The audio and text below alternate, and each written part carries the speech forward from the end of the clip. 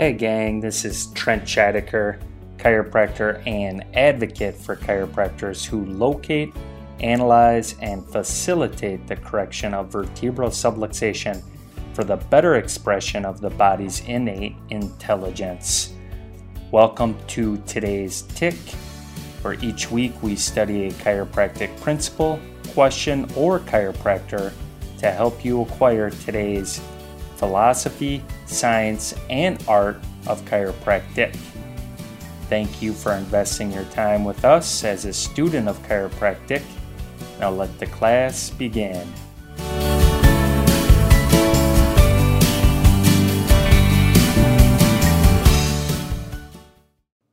The tissue cells of the body are continually subjected to universal forces.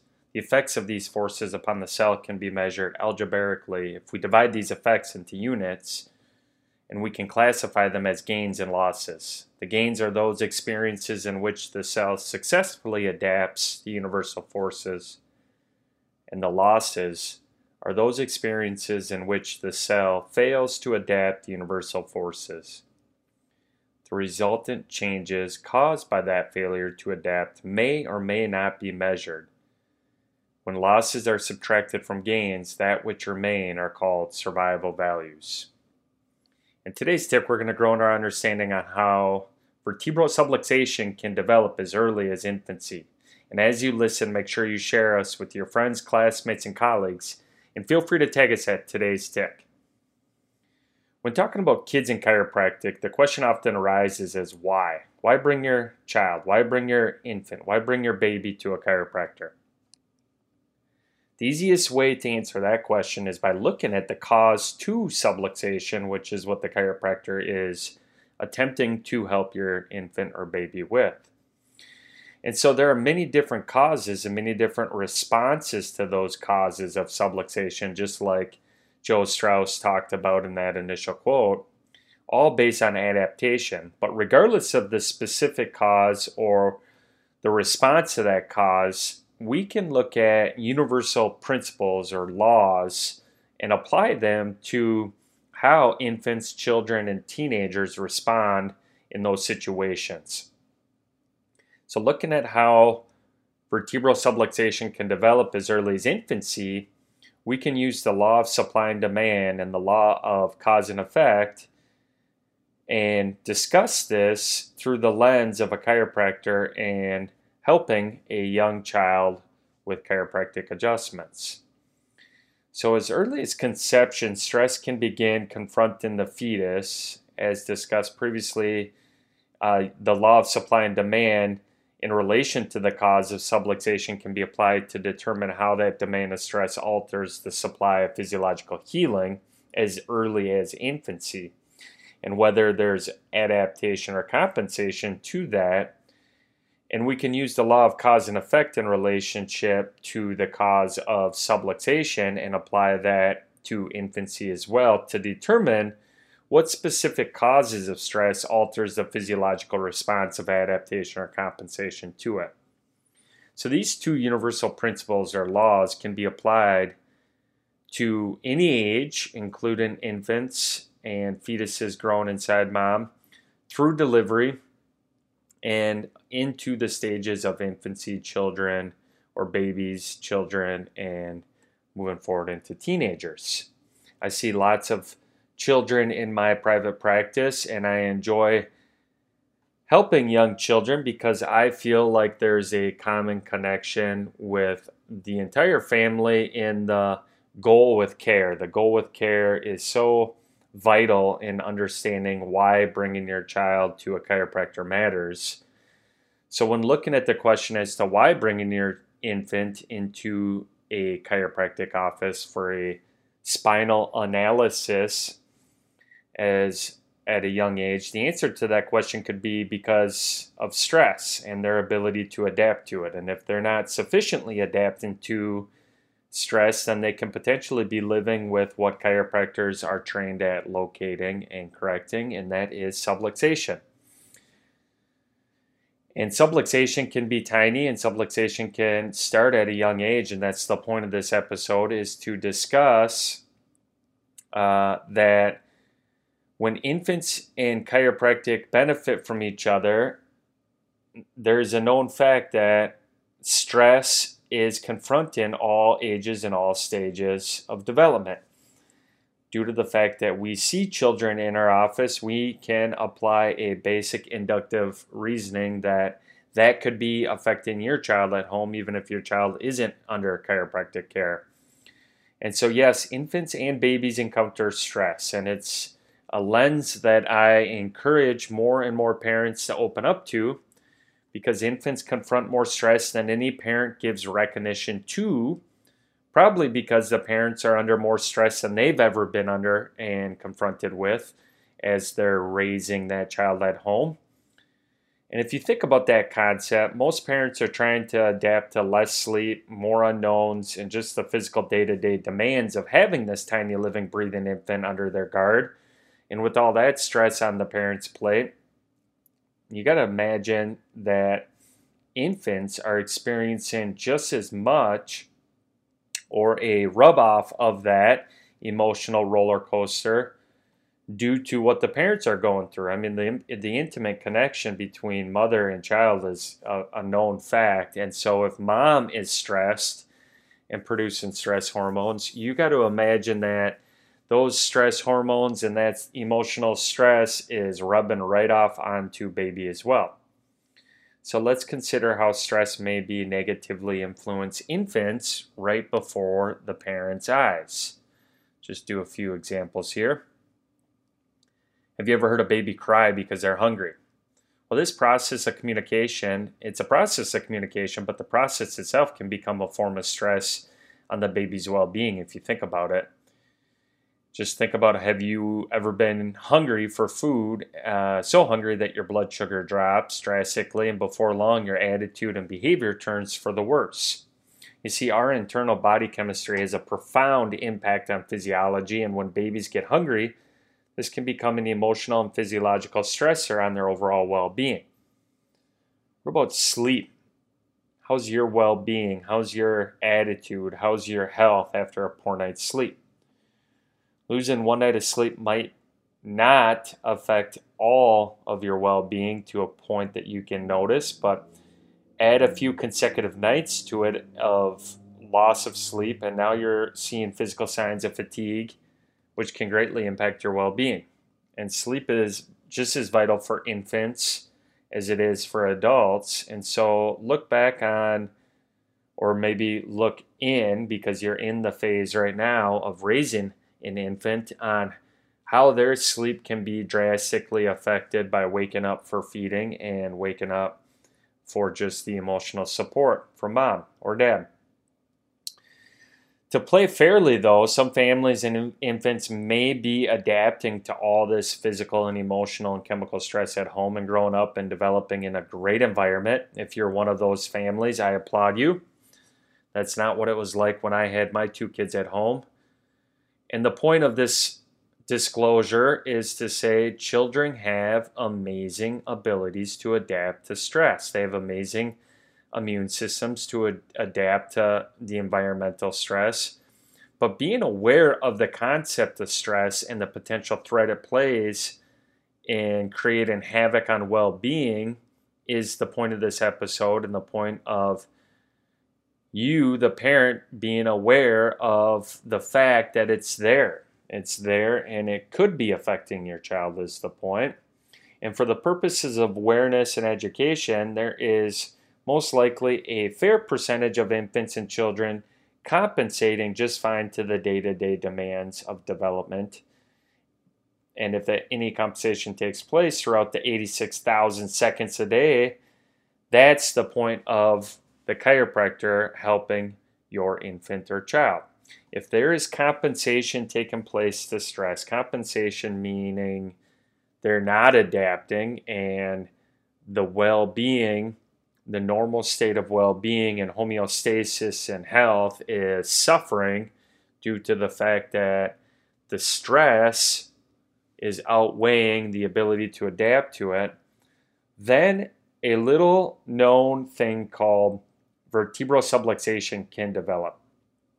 And we talk extensively about vertebral subluxation in other episodes, so I challenge you to jump on a different episode that's going to go into greater detail on that. Today we want to focus on how stress can affect your infants.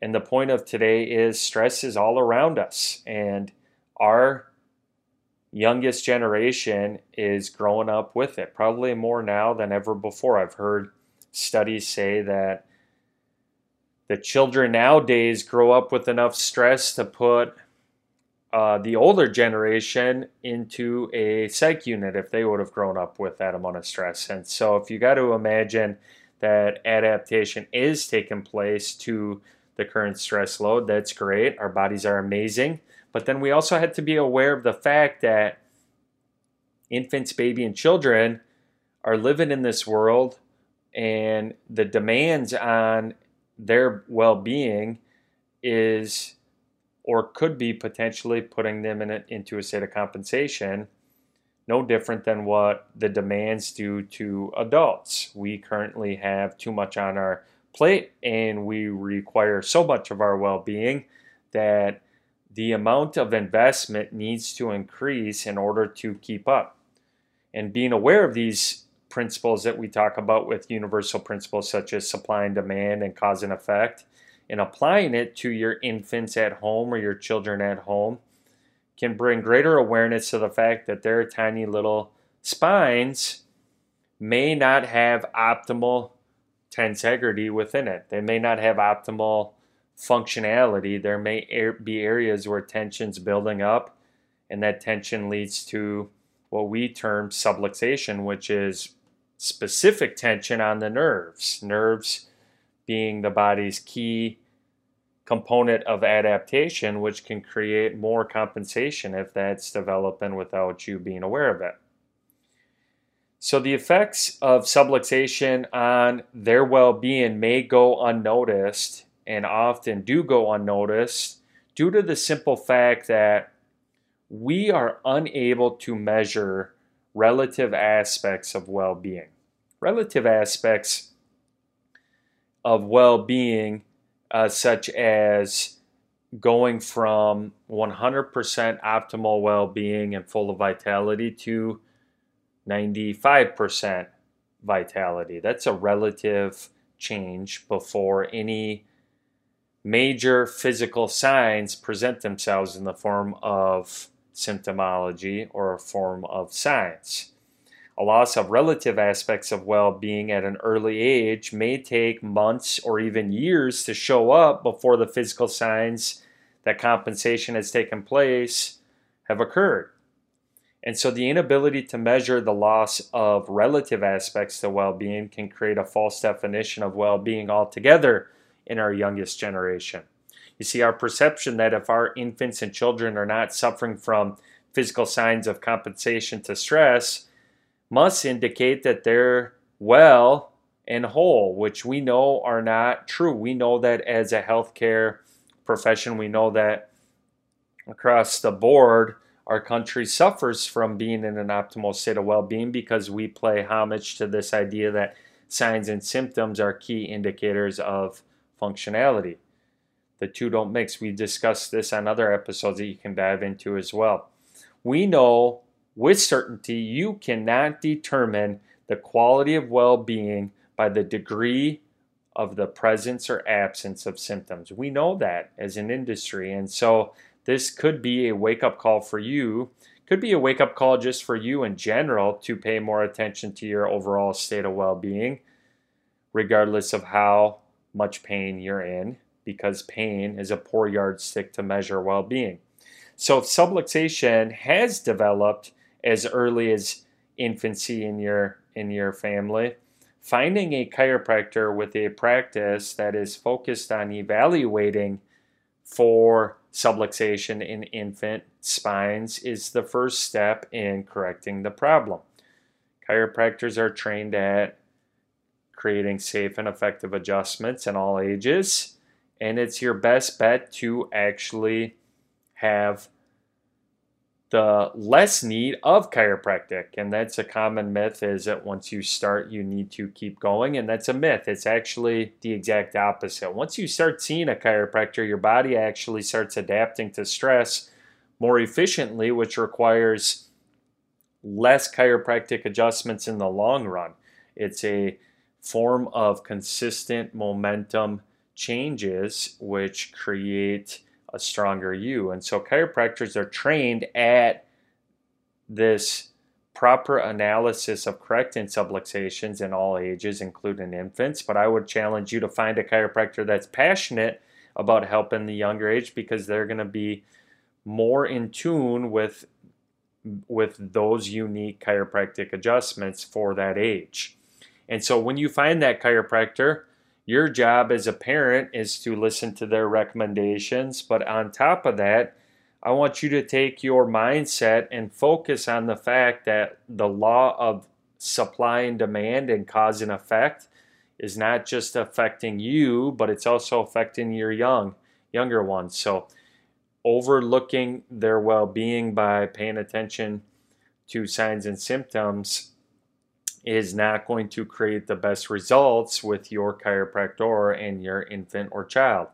I recommend to my clients taking a proactive choice, which is bring them in to get their spines evaluated on a regular basis, regardless of runny nose, regardless of ear infections, or regardless of aches and pains or digestive issues.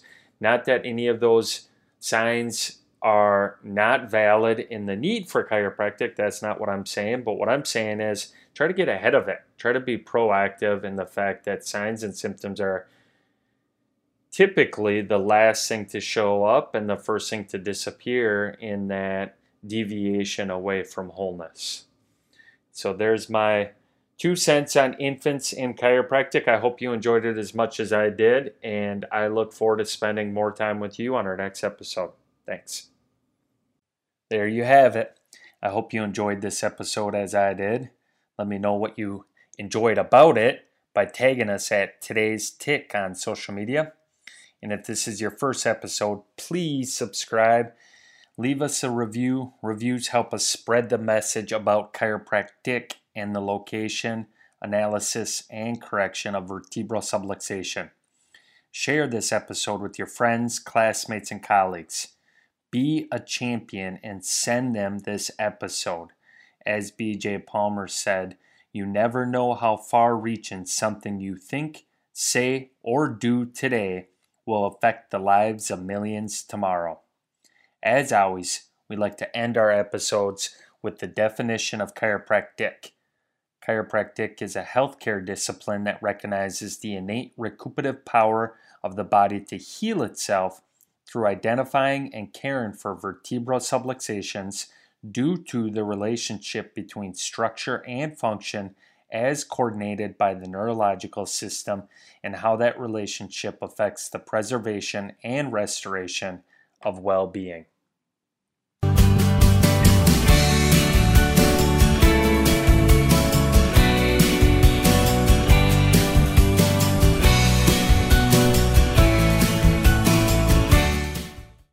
This information in this podcast is not intended to diagnose, mitigate, or prescribe the use of any technique as a form of treatment for any physical conditions, symptoms, or diseases. Directly consult with a qualified healthcare professional for any chiropractic or medical advice. In addition to the benefits of chiropractic care, one should also be aware of the existence of some risk. Risks associated with some chiropractic care may include soreness, musculoskeletal sprain, strain, and fracture. In addition, there have been reported cases of stroke associated with chiropractic care. Research and scientific evidence do not establish a cause and effect relationship between chiropractic care and the occurrence of stroke. Rather, studies indicate that people may be consulting chiropractors when they are in the early states of a stroke. In essence, there is a stroke already in process. However, you are being informed of this reported risk.